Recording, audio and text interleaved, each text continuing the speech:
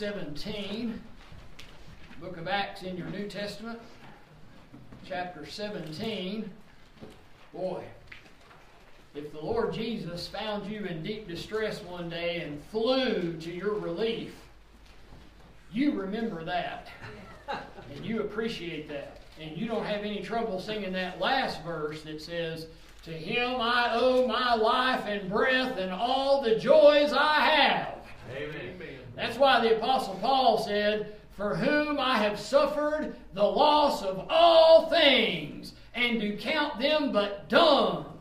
Once you get a hold of Jesus Christ, nothing else is worth spending any time with. Amen. You start spending a lot of time with something else other than the Lord Jesus, there is something you have forgotten how good He has been to you.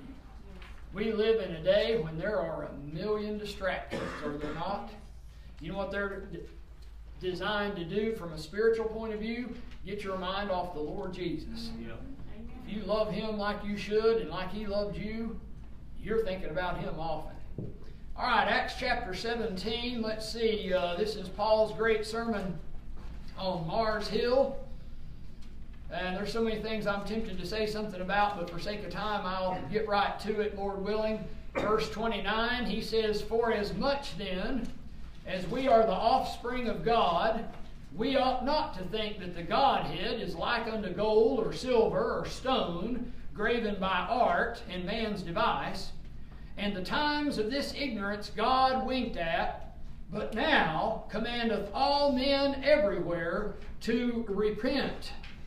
Now, I do have to say this. We have a message on now, this present time. It is a very good Bible study for you to look and read what is present, what is now. Let me tell you what's true right now in this present moment, that people ought to repent. Amen. That is good, current, New Testament, church age, Pauline doctrine.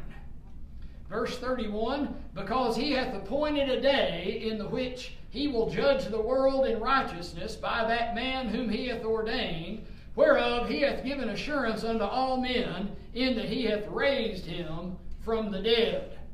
All right, you want to know which man you're supposed to be getting ready to face in judgment?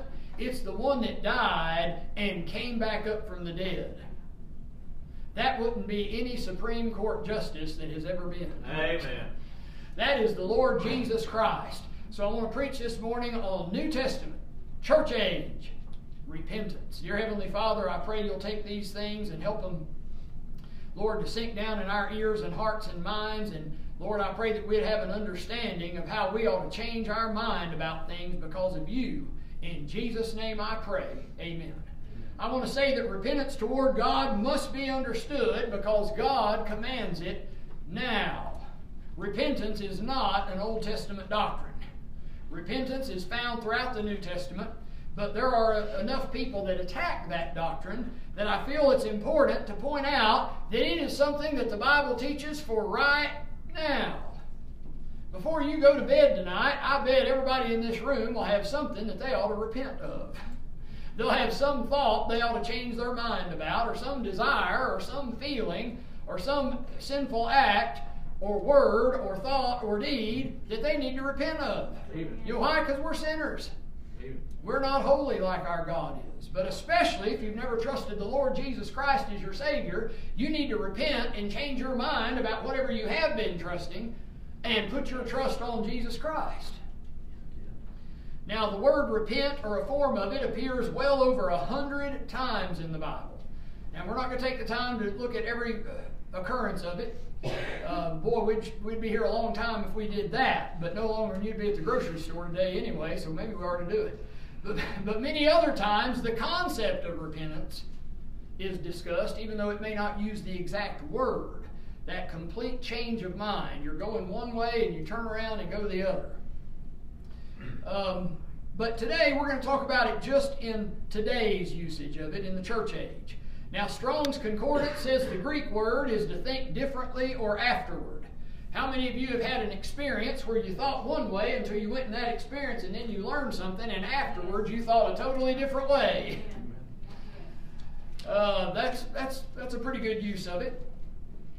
Webster's defines the English word as to feel pain, sorrow, or regret for something done or spoken, or to express sorrow for something past, or to change the mind in consequence of the inconvenience or injury done. That's a good one.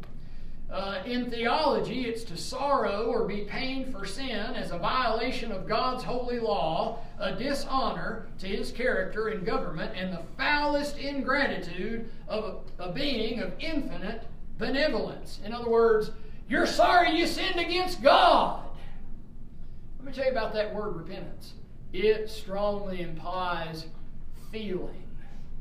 You know what you do not want? You do not want a repentance that is 100% mathematically logical. You do not want a repentance that is only rational and reasonable. When you realize that you've sinned against a God that loved you enough to give His Son, the Lord Jesus Christ, to die on a cross for you and to take your punishment for you, you ought to feel something. There is something wrong with a repentance that doesn't have any feeling, that is merely an academic study. There's something wrong with that. So what does the Bible say about repentance in the New Testament? Is it necessary in salvation? Is it not a good idea sometimes after salvation when we learn something and see where we were wrong on something? All right, so I want to say a few things about repentance. The first thing I want to say is repentance should be preached.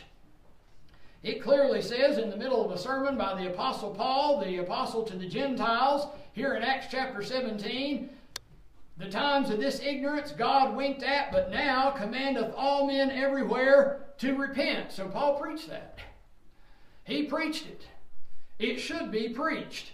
It should not be neglected because it makes the gospel complicated or difficult or confusing. There are many that say in our day, well, if you put repentance in there, they don't understand the simplicity of just believe on the Lord Jesus Christ and thou shalt be saved. Hey, listen, that is repentance. If you weren't believing on the Lord Jesus Christ before and now you are, you repented. You just had a complete change of mind. That is an excellent example of repentance. But repentance should be preached not just because the Apostle Paul did, but because Jesus Himself did.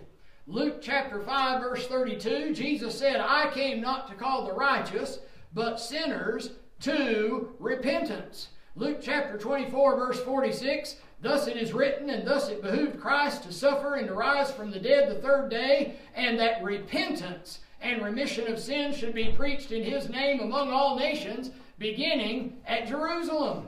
Jesus preached repentance. You ought to have a change of mind that changes your life when it comes to God. There's more. John chapter 5. Afterward Jesus findeth him in the temple and said unto him, Behold, thou art made whole. Sin no more, lest a worse thing come unto thee. He's been living one way. Jesus told him to sin no more. You say, oh no, that's confusing. Why would Jesus tell him to sin no more? Because it's a good thing to say to people not to sin anymore. Should I stop preaching that people ought to stop murder or lying or stealing because people aren't going to do it? Should I stop preaching that because somebody somewhere might get salvation confused? No. Jesus told people to stop their sinning. You ought to stop your sinning. There's no problem with preaching that. He's talking to the woman at the well in John chapter 4. The woman saith unto him, Sir, give me this water that I thirst not, neither to come hither to draw. Jesus saith unto her, Go call thy husband and come hither. Well, here was a woman that had several husbands, and the one she's now with ain't her husband. Why in the world would Jesus bring attention to that? Here's why. Because He deals with your sin. Yes, amen. And that is calling you to repentance. And if somebody has a right heart toward God, they don't have a problem with that. Amen. That woman was thrilled with it. And she went and told all the men, she knew a bunch of men, I'll give her that. She told all the men, come see the man that told me everything I've done. Jesus preached repentance and change because convincing people that they're sinners makes them see their need of salvation. That's crucial. You know who never looks for salvation? Somebody that doesn't even know or think about the fact that they're a sinner. Somebody that doesn't know the penalty of sin is hell. The wages of sin is what? Death. That's what it'll do. It'll kill you. So death entered and sin entered and death by sin. So that all have sinned. Because why? Because all have sinned. So these things are a result of sin. So the first thing you have to do to get somebody saved is they need to understand that they're a sinner that deserves hell. You know what will happen if you get 100% convinced that you're going to hell? You're going to look for a way out. How many people are going to go, well, I'm going to hell, I guess that'll be all right. Not somebody that has any biblical understanding of hell. So convincing people they're sinners makes them see their need of salvation. I'll tell you something else. Evil deeds make people avoid Jesus. John chapter 3, as this is the condemnation, that light has come into the world, and men love darkness rather than light, because their deeds were evil. Everyone that doeth evil hateth the light, neither cometh to the light, lest his deeds should be reproved. You know why we preach against sin? Because the more you do it, the more you hate Bible preaching, because it's the light. The more you don't want anything to do with Jesus, because he is the light of the world. Come to the light, 'tis shining for thee. Sweetly the light has dawned upon me. Once I was blind, but now I can see. The light of the world is Jesus. But the more you sin, and the more you sin, and the more you sin, the more you hate the light, because you know every time you go to it, it's going to fuss at you. Listen, I share that. Guess how I feel about people that every time I'm around them, they're fussing at me.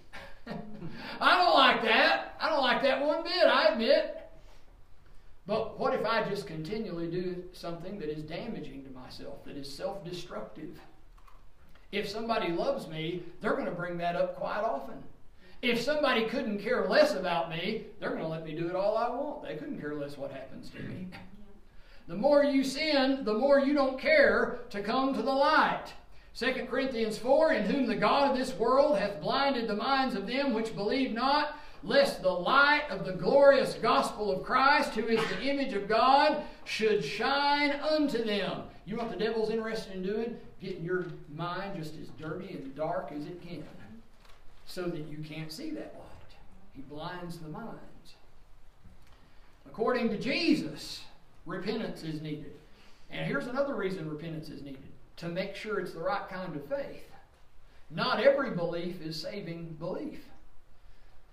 There's a way that when you were a child, you learned that George Washington was the first president of the United States of America. You just learned a historical fact.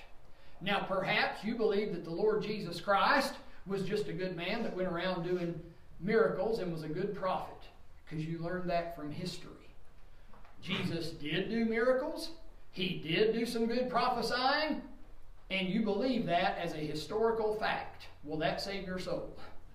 No, it is his death, burial, and resurrection that saves your soul. It is you believing on him that involves a change of feeling, a change of mind. It makes a difference. If any man be in Christ, he is a new creature. Does that mean he stopped sinning? No, I'm sorry to say that's the last thing it means. I wish it did mean that. But it doesn't mean that. But it does mean a change. John chapter 2, when he was in Jerusalem at the Passover, in the feast day, many believed in his name when they saw the miracles which he did. But Jesus did not commit himself unto them, because he knew all men. So Jesus got looking and seeing, yeah, they're believing that I can do these miracles. But he didn't exactly commit himself to them. He said, okay, it's cool to see a miracle. It's neat to get food. He says in another place, you're not coming because you saw the miracles, realizing that that's fulfilling Old Testament prophecy. You're coming because you got your bellies full of the bread that I made. There's a kind of belief that isn't saving belief. James 2:19, thou believest that there is one God, thou doest well. The devils also believe and tremble. The devil's 100% convinced that the Lord Jesus Christ is the Son of God. You know what the devil hadn't done? He hadn't repented. Not one thing in him has changed. All he does is give it mental assent, believing it kind of like it's a historical fact. That's the extent of the devil's belief.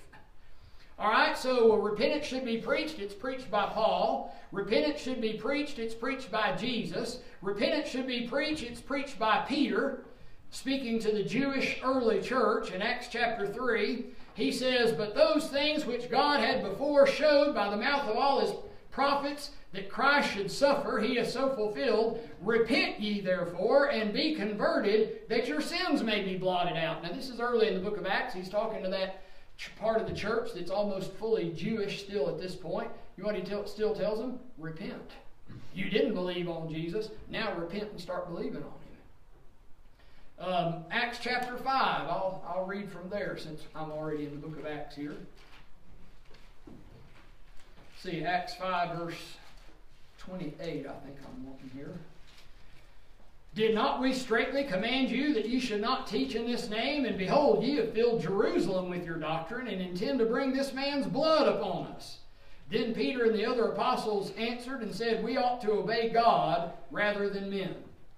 The God of our fathers raised up Jesus, whom ye slew and hanged on a tree. Him hath God exalted with his right hand to be a prince and a savior, for to give repentance to Israel and forgiveness of sins. And we are his witnesses of these things, and so is also the Holy Ghost, whom God hath given to them that obey him." So speaking to the early church that was so Jewish, Peter says, repent. He furthermore points out that the Holy Ghost agrees with him. That passage there, Acts 5:32, ends with this: "And we are his witnesses of these things, and so is also the Holy Ghost, whom God hath given to them that obey him." John chapter 16. John chapter 16, Jesus talking about the Holy Spirit coming. What does he say? He says, "And when he is come, he will reprove the world of sin and of righteousness and of judgment. Of sin, because they believe not on me." You know what the number one sin that you better take care of in your life is? Not believing God. Amen. That's the number one sin you better take care of. What would you think if you told me something, I got talking with you, and you told me something that happened and something you've been through, and I said, "I don't believe that. You're lying." Wouldn't you be insulted that I would say such a thing to you? How much more if you say that to God? How much more if an all-powerful, all-knowing God tells you something and you don't believe it?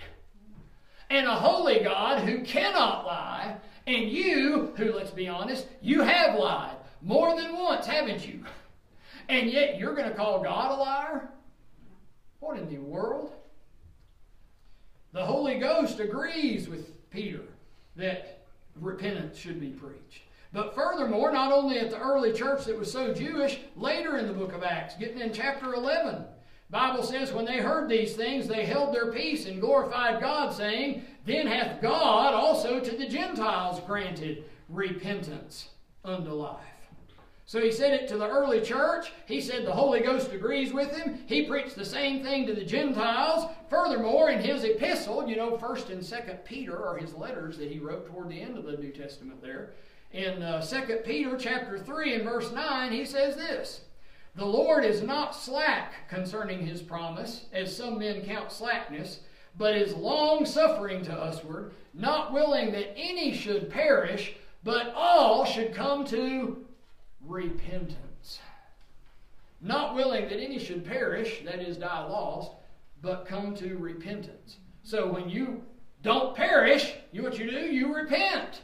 It's equated with salvation there by the Apostle Peter. So first thing I want to say is repentance should be preached. Secondly, I want to say this. This will get me in trouble with some people. But repentance should be produced. Repentance should be produced. There should be repentance in your life. Now, of course, some would immediately say, "See there, you're teaching work salvation." No. I didn't say you should produce it. You can't. God Almighty has to do a work inside of you before you can repent. Just try repenting. The Lord has to do something. The Lord has to send something that gets your attention. The Lord has to do a work in your heart before you repent. Did somebody ever talk to you about getting saved before you got saved? Well, why didn't you get saved first time you heard it? The Lord hadn't done anything inside of you. It is not a work of man, but a work of God. Acts 11:18, then hath God also to the Gentiles granted repentance unto life. It didn't say, wow, the Gentiles are all perfect now. They've all repented and quit sinning. No, that's not what it says. What it says is, God granted them repentance. So repentance should be produced. 2 Timothy 2:25, in meekness instructing those that oppose themselves, if God peradventure will give them repentance to the acknowledging of the truth. When you understand that God's the one that gives repentance, I hope that steps up your prayer life.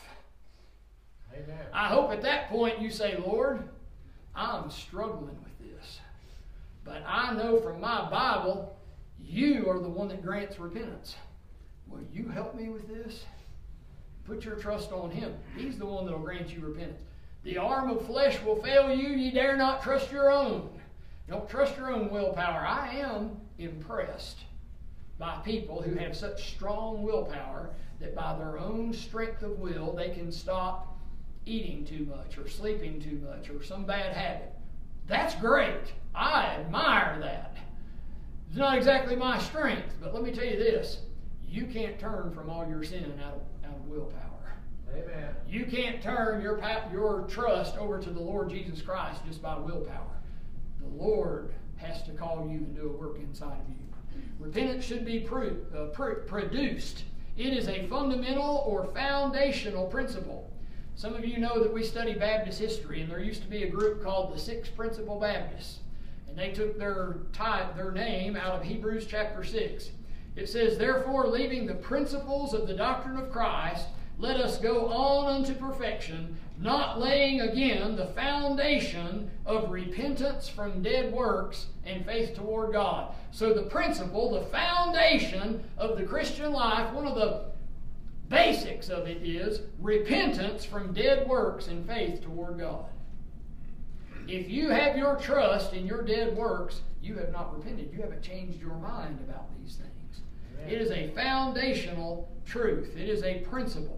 Acts 14:15, sirs, why do ye these things? We also are men of like passions with you, and preach unto you that ye should turn from these vanities unto the living God, which made heaven and earth and the sea and all things that are therein. That's getting later in the book of Acts, after he's definitely going to the Gentiles. And you know what he's saying? He's saying, turn from this pagan worship that you're doing and turn to God. Turn to the Lord Jesus.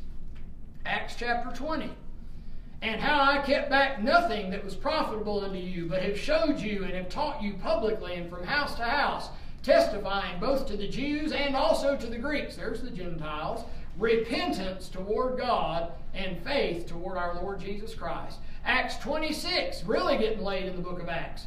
O King Agrippa, I was not disobedient unto the heavenly vision, but showed first unto them of Damascus, and at Jerusalem, and through all the coasts of Judea, and then to the Gentiles, that they should repent and turn to God and do works meet for repentance. Hey, we've got a generation of people that hasn't turned to God in a long time.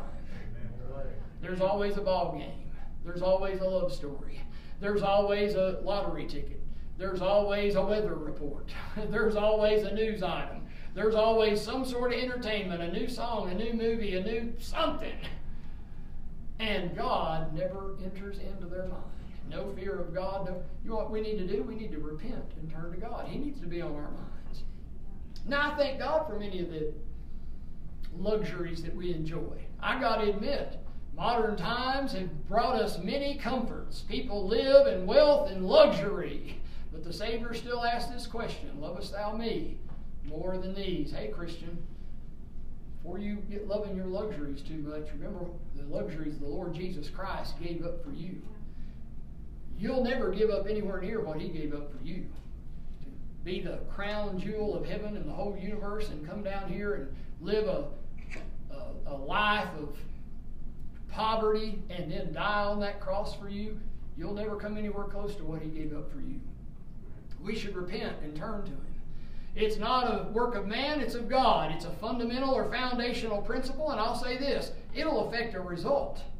1 Thessalonians 2, for this cause also thank we God without ceasing, because when ye received the word of God, which ye heard of us, ye received it not as the word of men, but as it is in truth, the word of God, here it is, which effectually worketh also in you that believe. Amen. You know what will change your mind?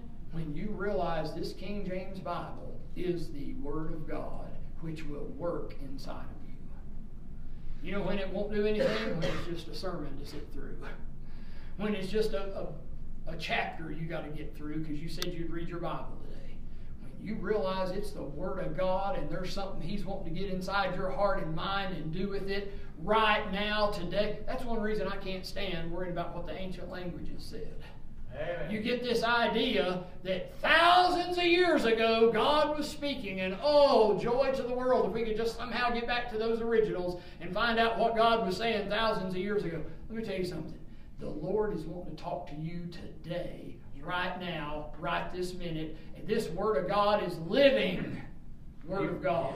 The Word of God is quick and powerful, sharper than any two-edged sword, piercing even to the dividing asunder of soul and spirit, and of the joints and marrow, and is a discerner of the thoughts and intents of the heart. Neither is there any creature that is not manifest in His sight, but all things are naked and open unto the eyes of Him with whom we have to do. He is looking in your eyes, in your brain, in your heart, as you read it right now. It is not thousands of years old. If only we could find the originals and find out what they really meant.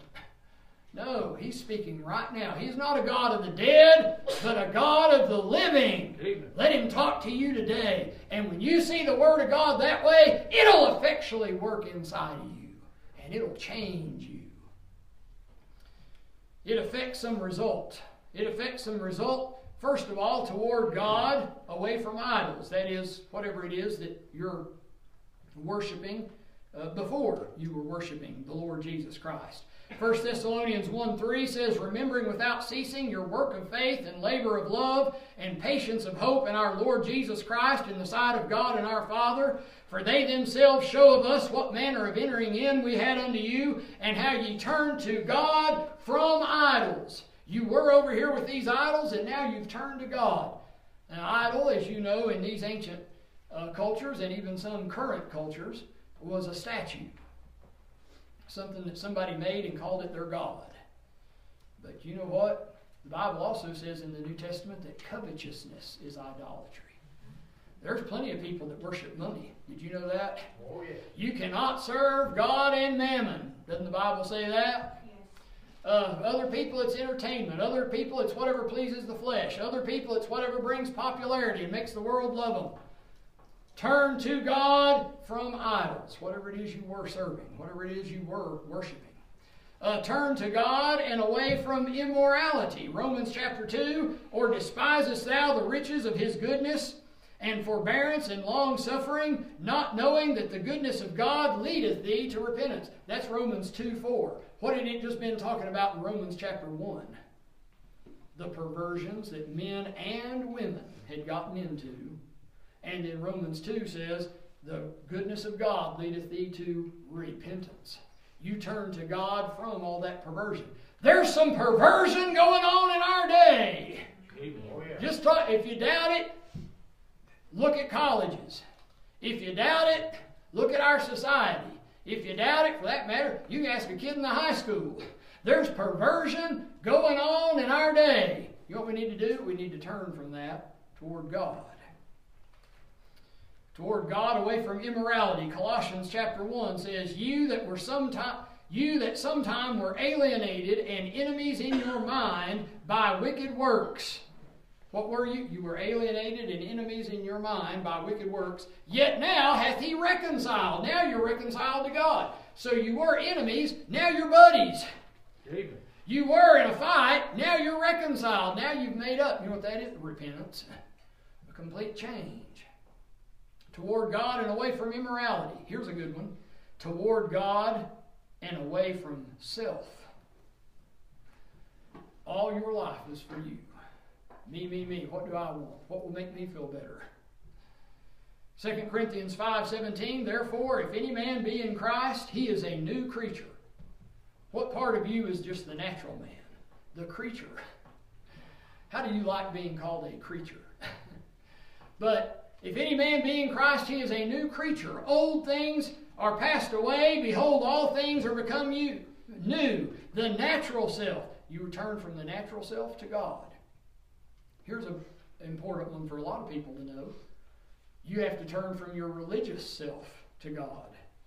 Galatians 6:15, for in Christ Jesus neither circumcision availeth anything nor uncircumcision, but a new creature. Many of those Jews took great pride in the fact that they kept that Old Testament law, and they abstained from pork, and they observed the Sabbath, and they had the rite of circumcision, and they had all that stuff, and oh, how they were trusting in their religion.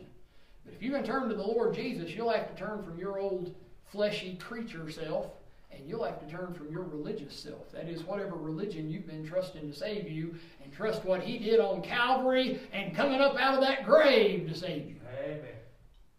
It is just so much simpler, it seems to a lot of people, to just stick with the religion that's already made for you. They've already got the church, they've already got the rituals, they've already got the sacraments, they've already got the commandments, they've already got their habits and whatever they're putting their trust in, and it's already right there, and it's been there for centuries. Let me just keep going. I'll go pay for my sins for an hour at our little religious thing, and I'm good. But let me tell you what's even simpler than that. Believe on the Lord Jesus Christ, and thou shalt be saved. That's even simpler. Toward God and away from self. Here's a good one. Toward God and away from ungodliness. When you turn toward God, you can't help but turn from ungodliness. If God is here, what would be over here? Ungodly, wouldn't it? All right, Titus. Titus chapter 2.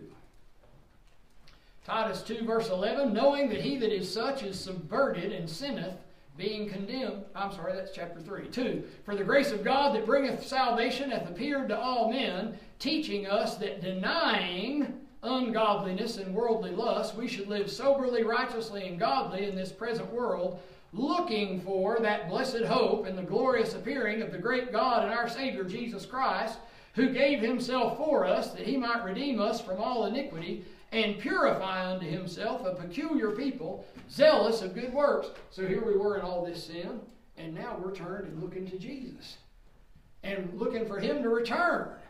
And you know one of the reasons he saved you? To purify unto himself a peculiar people, zealous of good works. Now, does that mean that you doing some good works saved you? No. But that is one of the reasons he saved you, was toward good works. If you doubt that, read the book of Titus. It's just 2 or 3 chapters, and it says it over and over again. Not to mention other Pauline epistles. So toward God and away from ungodliness. And here's an important one for Bible believers in the 21st century. Toward God and away from apathy. You know what we do a lot of times after we're saved? We're saved. We're not going to hell. Who cares what happens now? But the Bible says in 2 Thessalonians 1:8 that when he comes back, he's going to come back in flaming fire, taking vengeance on them that know not God and obey not the gospel of our Lord Jesus Christ. Does that sound like he's just apathetic now once he gets you saved? Nothing else is going on? There's plans. And they're horrible plans. And that ought to break our hearts. And especially for the ones that we love that haven't received the Lord Jesus Christ as their Savior, we ought to feel something. You know what worries me about a lack of preaching on repentance? It is a salvation that has very little feeling to it. You ought to feel what Jesus did, and that ought to make you act. If there was a slight fire in a field near here, I could say, all right, somebody's over there cooking some hot dogs or something on the fire, and y'all wouldn't think much about it. You would know that there was a fire, but you wouldn't feel anything. But if I told you this building you're in is on fire, you'd get real interested. Amen. Even if it wasn't one you were in. If it was one that a loved one of yours was in, a child of yours was in, or a grandchild of yours was in, all of a sudden one of the most important things in your life would be to get that loved one out of the fire. You know what we need to do? We need to repent of some apathy. Because if what this New Testament says is true, there is flaming fire taking vengeance on some of God's enemies, And the last thing we want is really anybody to go through that, but especially our loved ones. Amen. Toward God and away from apathy. Repentance should be produced. And I'll say it last. Repentance should be prolonged. That is, it should last. Did you know some repentance doesn't last? I've said ever since I was a young preacher, one of the disappointments, one of the things that has broken my heart more than any other is coming up in Bible-believing Baptist circles and seeing the people fall away. So few people 15 years later are still serving God. That breaks my heart. Now they're saved, don't get me wrong. If they've trusted the Lord Jesus Christ, their Savior, they're going to heaven. Praise the Lord, I'm happy for it.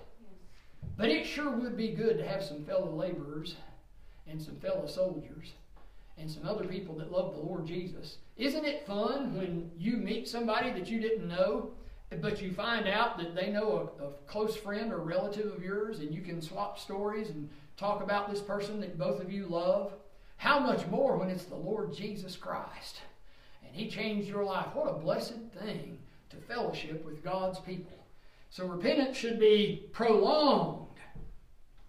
It should be prolonged by sorrow over wrongdoing even after salvation.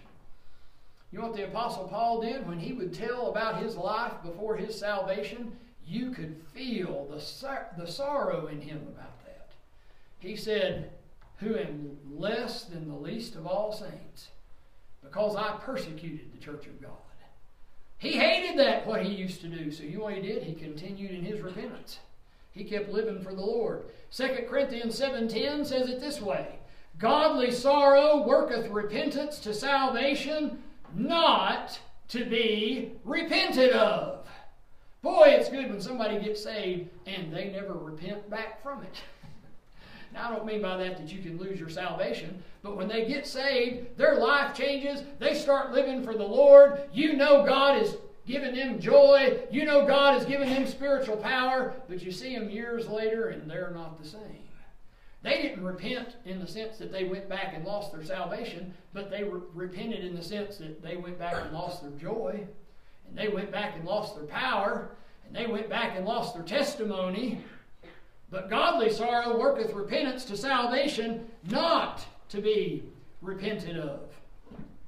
Tell you something else. Repentance should be prolonged after a rebuke from one who loves you. When somebody loves you, you ought to pay attention, even when they're getting on you. You should think, now wait a minute, this person cares about me. At this point in my life, they have proven I am important to them. They love me. If they're fussing at me, they probably see something that would be good for me. Here's what the Bible says in Revelation 3. As many as I love, I rebuke and chasten. Be zealous, therefore, and repent. Not everybody that fusses at you is hurting you.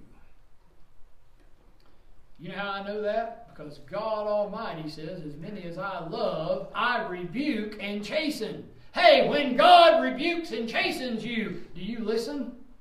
Hey, when mom or dad or some authority figure that you know loves you and cares about you rebukes and chastens you, do you listen? That is an important thing. You know why? Because we're sinners that sin every day. We have a little bit of correction needed about every day, don't we? Amen. What if we get used to shutting our ears to that? After a while, the sin and the lack of repentance piles up. Now, I'm talking to saved people. I'm not talking about to get saved here. I'm talking to saved people. Your repentance ought to be prolonged. It ought to keep going even after you're saved, in the sense that you still got some things you need to work on, don't you? But you know what will happen? You'll turn on the radio, you'll turn on the TV, you'll start watching a movie, you'll start scrolling through your phone, you'll start playing video games, you'll look at social media, whatever, and you'll quit listening. And the next day, God will give you another warning, and you won't listen to that one. And the next day, you won't listen to that one, and next thing you know, you've gotten a habit of not listening to God. How does that work for your Christian life long term? It is not good. Repentance should be prolonged after a rebuke from someone who loves you. Repentance should be prolonged when you forget God. Revelation 3:3, that same passage that we were referring to, it says, Remember therefore how thou hast received and heard, and hold fast and repent. What does he say? Remember. You know what we do sometimes? We just forget God. Our salvation was years ago. We're not worried about going to hell anymore. We know that we're a Bible-believing Baptist. We got our stuff down. Now I can worry about making money. Now I can worry about having fun. Now I know not to do the big bad things. But here's what the Bible says. Remember, therefore, how thou hast received and heard, and hold fast and repent. If therefore thou shalt not watch, I will come on thee as a thief, and thou shalt not know what hour I will come upon thee. In the Old Testament, he said, you know what we need to do? We need to remember when Solomon was praying that great prayer of dedication for that big, mighty temple, one of the wonders of the ancient world. This is what he prayed. He said, yet if they shall bethink themselves in the land whither they were carried captives, and repent, and make supplication unto thee in the land of them that carried them captives, saying, we have sinned and have done perversely, we have committed wickedness, then hear thou from heaven. Solomon said, listen, even if they've sinned against you so much that you let another nation come and take them in captivity over to their own nation, if they bethink themselves, that is, if they remember, you hear them even then, God. Let me tell you what we do. We serve a God that takes care of people that remember Him even when they've gone too far. The prodigal son could have easily said, you know what, I've gone too far. I've already spent a lot of time in the far country. I've already wasted all of Daddy's money. I'm already about to starve to death in this hog pen. It would be too embarrassing to go back to Dad. Let me figure out some other way. But you know what he did? He went back to the Father, and the Father took him. There would be a lot more prodigals returning if they would just choose to. Amen. But the problem is they choose not to. The problem isn't with the Father receiving them. The problem is them going back to the Father. Oh, we need to prolong our repentance when we forget God. We need to prolong our repentance to keep from fighting God. Listen, the last thing you want in your life is God Almighty as your enemy. The devil's a pretty bad enemy, I'll grant you that. The description of him in the Bible is fearful. The world is a pretty bad enemy, I'll grant you that. It's big and powerful. There are a lot of enemies that can inflict some damage on you, but let me tell you who can do worse than all of them. God. Jesus said, fear not them which kill the body, and after that have nothing more that they can do. But I will forewarn you whom ye shall fear. Fear him which after he hath killed hath power to cast into hell. Yea, I say unto you, fear him. You know what we need to do? We need to repent and prolong our repentance. And now if we're saved, we don't have to worry about going to hell. That part is covered. But he's still a powerful, mighty God, isn't he? And we need to prolong it so that we're not fighting God. Revelation 2:16, repent or else I will come unto thee quickly and will fight against them with the sword of my mouth. In another passage he says, or else I'll come and remove your candlestick, the candlestick representing the church. The Lord does away with people's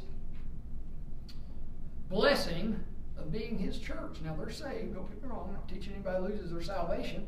But they don't have their power with God. They don't have their fellowship with God. Their candlestick is removed. The power is gone. Ebenezer, Ichabod. Ichabod is written over them. What a sad thing when somebody loses their power. Isaiah 45:9 says, woe unto him that striveth with his Maker. But maybe the best reason that you ought to prolong your repentance is to regain your first love.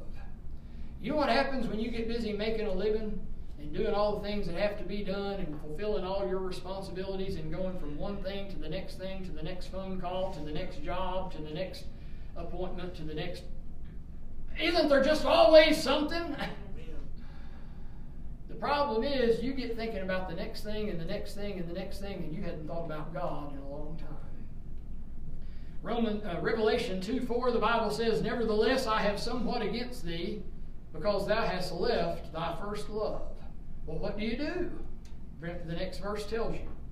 Remember, therefore, from whence thou art fallen, and repent, and do the first works, or else I will come unto thee quickly, and will remove thy candlestick out of his place, except thou repent. You know why we need to prolong our repentance? So that we regain our first love. Remember from where you were fallen. Remember what you used to say. Once in a while, a married couple will come across their old love letters that they wrote to each other when they were in the courtship stage, or maybe when they were first married and one was removed from the other, maybe due to war or business trips or something. And they'll read some of those old love letters, and that it will remind them of how they feel about that person. To tell you the truth, they hadn't thought some of those thoughts in a long time. You know what's a real good thing to do? Remember where Jesus brought you from. Roll back the curtain of memory now and then. Show me where you brought me from and where I could have been. Just remember I'm human and humans forget. So remind me, dear Lord. Remember from whence thou art fallen, and repent and do the first works. Hosea 4:11, the Bible says, whoredom and wine and new wine take away the heart. You know what happens with a lot of people? They've gotten into some things. They've forgotten about the Lord. They've dabbled in some sin, forgotten about the Lord, went further in some sin, forgotten about the Lord. And you know what it's done? It's taken away their heart. Matthew 24:12 says this, because iniquity shall abound, the love of many shall wax cold. You know what will make your love go away? When there's just sin everywhere. Now, don't misunderstand, you're not going to attain sinless perfection down here on this earth. I understand that. But you don't have to take a bath in it. Amen. You don't have to saturate your mind in it. Amen. You don't have to listen to it all day, every day. You don't have to look at this world's dirty pictures all the time. You're going to see some. If you're going to live in this world, I'll grant you, you're going to get some on you, but you don't have to obsess with it. You don't have to fill your mind with it. You know why we ought to prolong our repentance? To regain our first love. Who in the world deserves our love more than the Lord Jesus Christ? All right, what have we looked at? We looked at New Testament church age repentance. You know what it is? It's simple. It's turning to God. Now, yes, when you turn to God, that does imply that you turn away from some things that He doesn't have anything to do with. Yes, it does imply that. Of course, this makes necessary turning away from whatever is keeping you from God. It is absolutely required for all men everywhere now, because man is naturally turned away from God due to his sinful nature. Did He not say, but now commandeth all men everywhere to repent? Does he not say that? If you've never received the Lord Jesus Christ as your Savior, simply believe on Him to save you. If you find that simple thing difficult to do, here's what's happened. You haven't changed your mind and heart about your sin or your complacency or whatever is keeping you from Christ. If somebody says, well, I'm not doing that because I wouldn't have any fun, then the thing that is keeping you from God is your desire to have fun. Now, don't get me wrong, that's not the plan of salvation, to lose the desire to have fun. I'm not saying that's the plan of salvation, but that might be the thing that's keeping you from Jesus. Other people, it might be the love of money. Well, I won't make as much money if I start living that way. It's not that the love of money is losing the love of money is what saves you, but that might be the thing that's keeping you from Jesus. I can't tell you what might be the thing that won't let you think about Jesus. But here's what will save you is when you turn to Jesus and quit worrying about that thing. Amen. The Lord Jesus Christ is what will save your soul. Just turn to Jesus and say, Lord, I believe, help thou mine unbelief. But I'm talking to people that are saved here mostly today. I know that. Let me tell you what you do. You turn to Jesus. Now that will mean turning from some things that are keeping you cold and hard and distant from Him. But mainly it means you just turn to Jesus. And you fall back in love with Him. And you remember what He did for you and what He saved you from and what He has planned for you. Your glory days are ahead of you. You'll never have to look like this world and say, oh, if I could only be in high school on the football team again. Oh, if I was only as pretty as I used to be. You'll never have to say that, because your glory days will never be behind you. They'll always be before you. Amen. If you turn to Jesus and draw your heart close to Him again. Repentance in the New Testament church age, it's still Bible doctrine, is it not? Dear Heavenly Father, Lord, I pray that you'll come down.